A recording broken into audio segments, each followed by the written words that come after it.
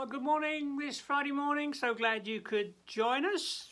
Welcome from me, Golf. Welcome to my study in the loft.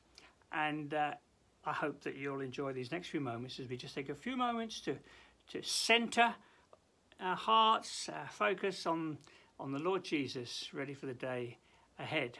We're going through the book of Revelation, and we're in some of the most exciting chapters in the whole Bible, which I think are pretty much guaranteed to do you good. So let's pray and see what the Lord has for us.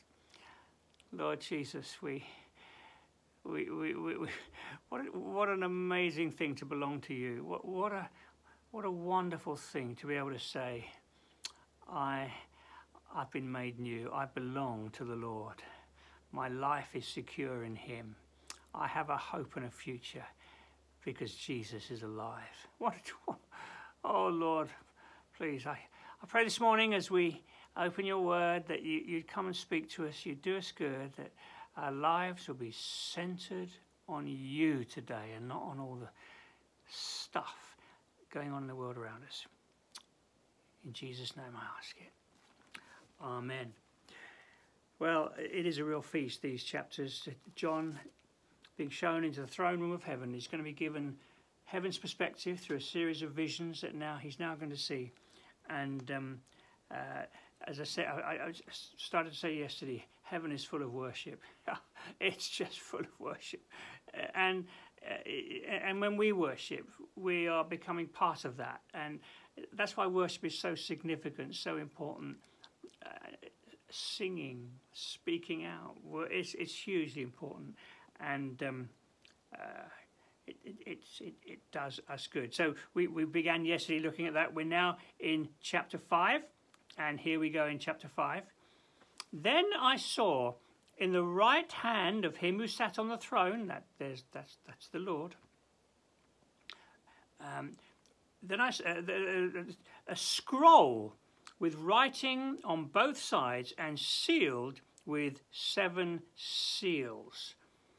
And I saw a mighty angel proclaiming in a loud voice, "Who is worthy to break the seals and open the scroll?" Okay, here we go. So we've got this first vision that John is being given.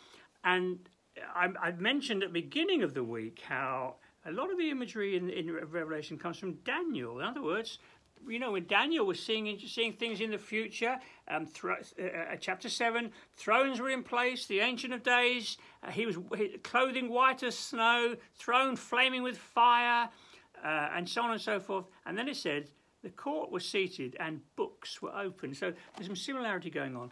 So a scroll with 7 seals. What's this all about? Well, there are various options on this. Is it the is it the Lamb's Book of Life? Our names will be written. Well, I'm not sure that that's what it is, for reasons I'll explain in a moment. Is it the Book of Judgment? Is it a book of things that are that God's going to bring? Well, that on the earth, that's a possibility.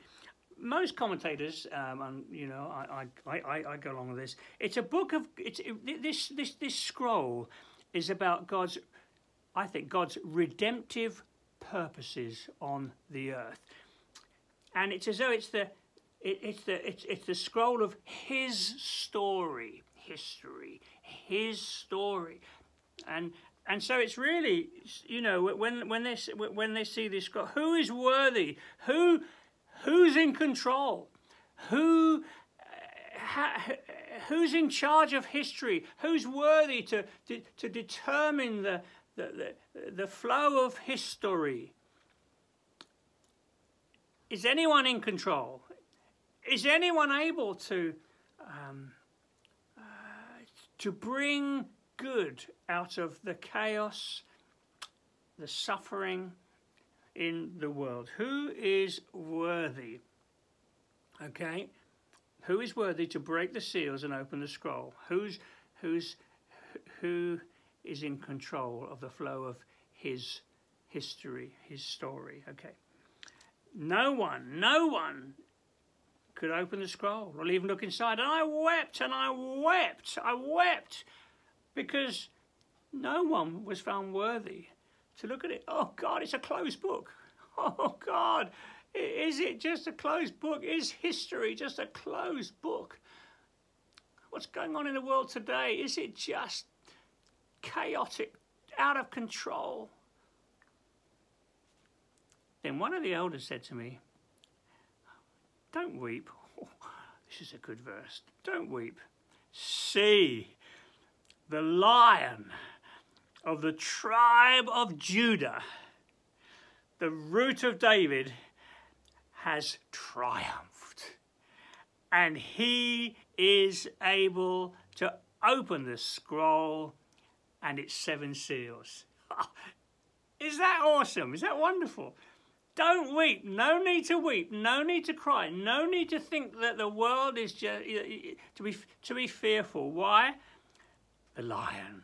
I'm thinking Aslan. The Lion of the tribe of Judah. The Root of David. This is the promised one all the way down through the years. The promised one. The Root of David. He has triumphed. Oh, we just passed Easter, haven't we? He rose from the dead. He's broken the power of sin and death, and he's risen. He's taken on himself all the sin of the world so that we could be made righteous. He has triumphed. He's able to open the scroll. He's in control now. It's not just heading for chaos and total destruction. He's in control. He's able to open the scroll and its 7 seals. Now, listen to this bit here. Don't weep. See the Lion of the tribe of Judah. Next verse. Then I saw a lamb, looking as though it had been slain, standing the centre of the throne. This is beautiful, actually. I hope I've got time to finish this off. The Lion has triumphed.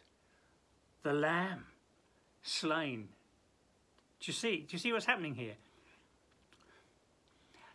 I think what I better do is I'm going to read a quote to you. I recommended a book a while ago that's actually in a bookstore at King's now.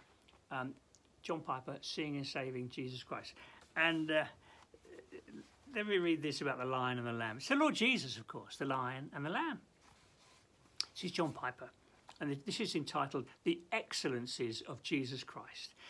A lion is admirable for its ferocious strength and imperial appearance.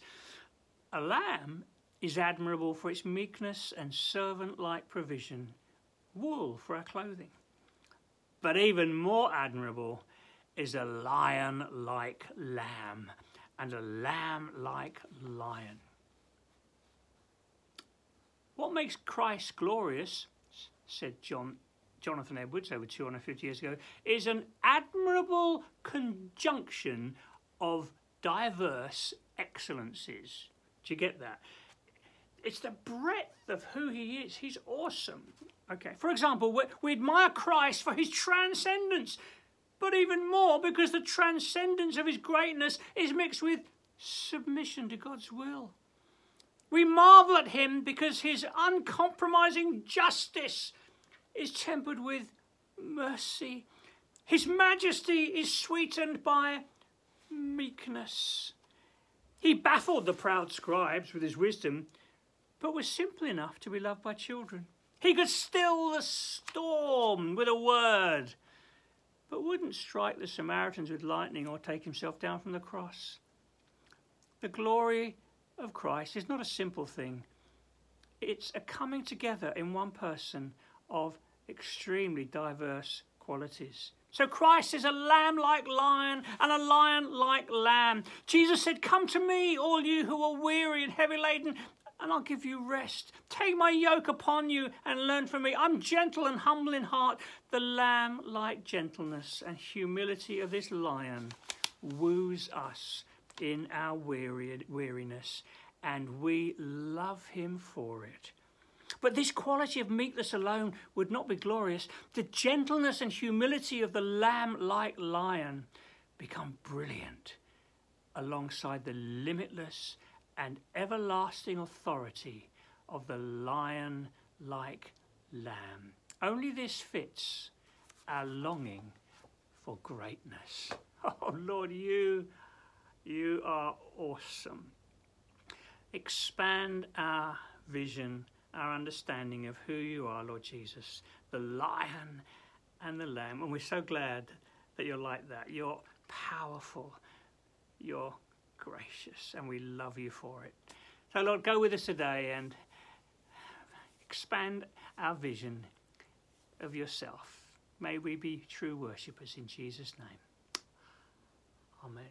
God bless you. We've made some progress. I hope it's done you good this week. Do join us again next week when we go a bit further in these wonderful chapters of Revelation. Bye now.